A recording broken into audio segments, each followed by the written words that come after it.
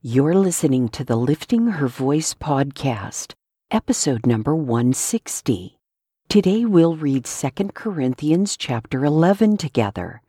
Paul warns of false apostles and tells us how he has suffered for Christ.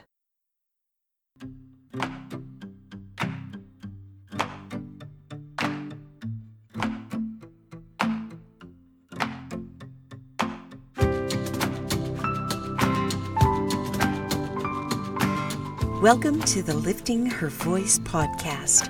I'm your host, Joy Miller, and I invite you to grab your Bible and join me as we simply read God's Word together.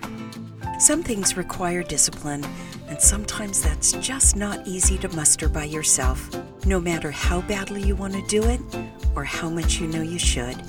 It's just easier to do it with a friend.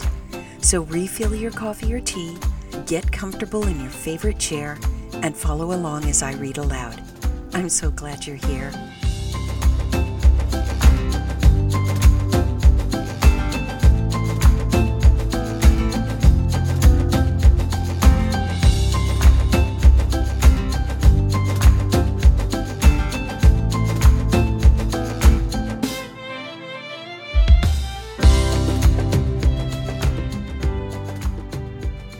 We've all heard the saying that the best things in life are free.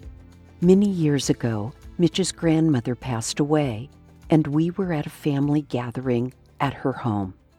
There was a simple little wind chime hanging in a tree in her backyard with a cast iron top and copper tubes. It probably cost her a few dollars from an import store. Mitch asked if he could have it to remember her by. We have purchased myriad wind chimes since then. Some of them are fancy affairs that have brushed aluminum tubes many feet long and are so loud they have to be tied up in a storm. Others are tuned to specific tonal chords that sound quite melodious when they chime. But there is none that warms our hearts as much as the simple tinkling sound made by Granny's wind chime in a gentle breeze. The copper has turned green from years of oxidation, and it has had to be restrung many times. It hangs outside our bedroom and often lulls us to sleep. The gift we have in Christ Jesus is also free, and it is the greatest prize of all.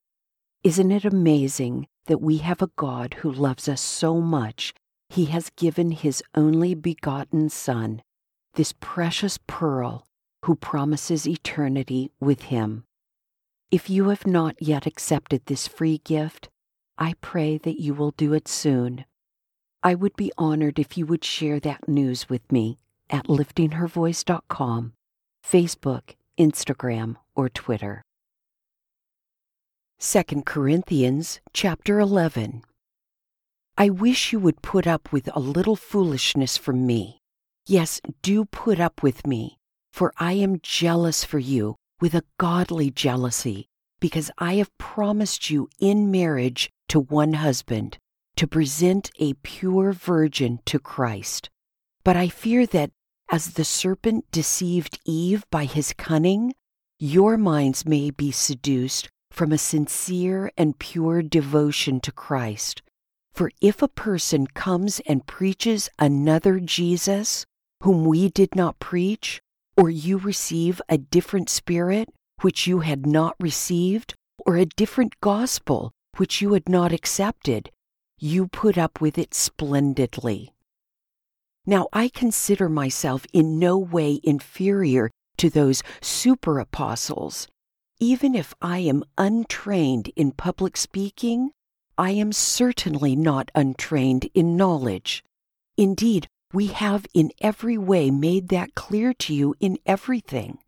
Or did I commit a sin by humbling myself so that you might be exalted because I preached the gospel of God to you free of charge? I robbed other churches by taking pay from them to minister to you. When I was present with you and in need, I did not burden anyone, since the brothers who came from Macedonia supplied my needs. I have kept myself and will keep myself from burdening you in any way. As the truth of Christ is in me, this boasting of mine will not be stopped in the regions of Achaia. Why? Because I don't love you? God knows I do. But I will continue to do what I am doing in order to deny an opportunity to those who want to be regarded as our equals in what they boast about. For such people are false apostles, deceitful workers, disguising themselves as apostles of Christ. And no wonder, for Satan disguises himself as an angel of light. So it is no great surprise if his servants also disguise themselves as servants of righteousness. Their end will be according to their works. I repeat, let no one consider me a fool. But if you do, at least accept me as a fool so that I can also boast a little. What I am saying in this matter of boasting, I don't speak as the Lord would, but as it were foolishly. Since many boast according to the flesh, I will also boast. For you, being so wise, gladly put up with fools. In fact, you put up with it if someone enslaves you, if someone exploits you, if someone takes advantage of you, if someone is arrogant toward you, if someone slaps you in the face. I say this to our shame. We have been too weak for that. But in whatever anyone dares to boast, I am talking foolishly, I also dare. Are they Hebrews? So am I.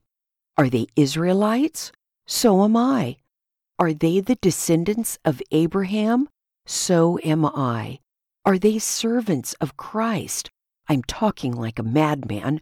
I'm a better one, with far more labors, many more imprisonments, far worse beatings, many times near death.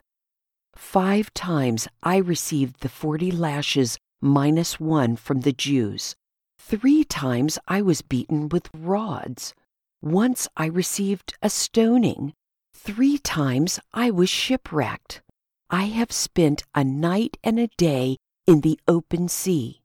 On frequent journeys, I faced dangers from rivers, dangers from robbers, dangers from my own people, dangers from Gentiles, dangers in the city, dangers in the wilderness, dangers at sea, and dangers among false brothers, toil and hardship, many sleepless nights, hunger and thirst, often without food, cold and without clothing. Not to mention other things, there is the daily pressure on me, my concern for all the churches. Who is weak, and I am not weak? Who is made to stumble, and do I not burn with indignation? If boasting is necessary, I will boast about my weaknesses. The God and Father of the Lord Jesus, who is blessed forever, knows I am not lying. In Damascus, a ruler under King Aretas guarded the city of Damascus in order to arrest me. So I was let down in a basket through a window in the wall and escaped from his hands. Paul warns us that false teachers will come and try to deceive us.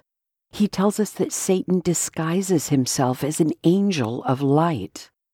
So it should not surprise us when we see people who pretend to be Christians presenting a gospel that deviates from the gospel taught in the Bible. Their motives are varied.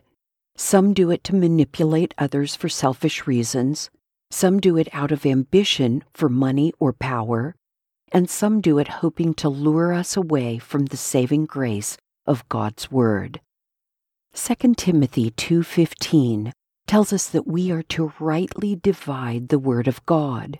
This requires us to be in the Word every day, so that we will be able to distinguish between teachings that are harmonious with the Bible and those that present us with a false gospel. It is also important that we be involved with a church body that anchors its beliefs in the Scriptures. And we should also participate in Sunday school, so that we are continuously learning and reinforcing correct doctrine.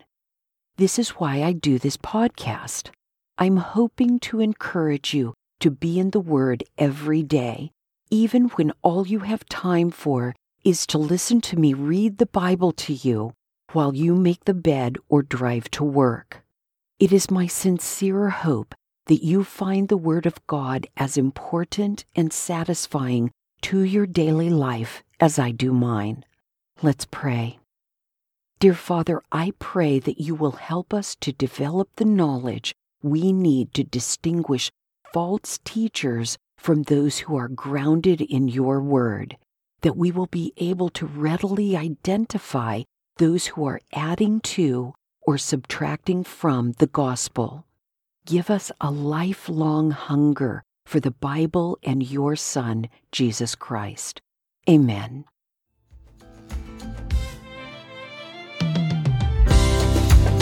Thank you for joining me here today. I pray God will grow in you what has been planted and watered here. In this time of unprecedented struggle worldwide, we can look to God for guidance and comfort. Be sensitive to those in your circle of influence who need a word of encouragement and invite them to join us. If you like the show, it would be great if you'd give it a 5-star review. Don't forget to subscribe wherever you get your podcasts. See you right here tomorrow. Be well.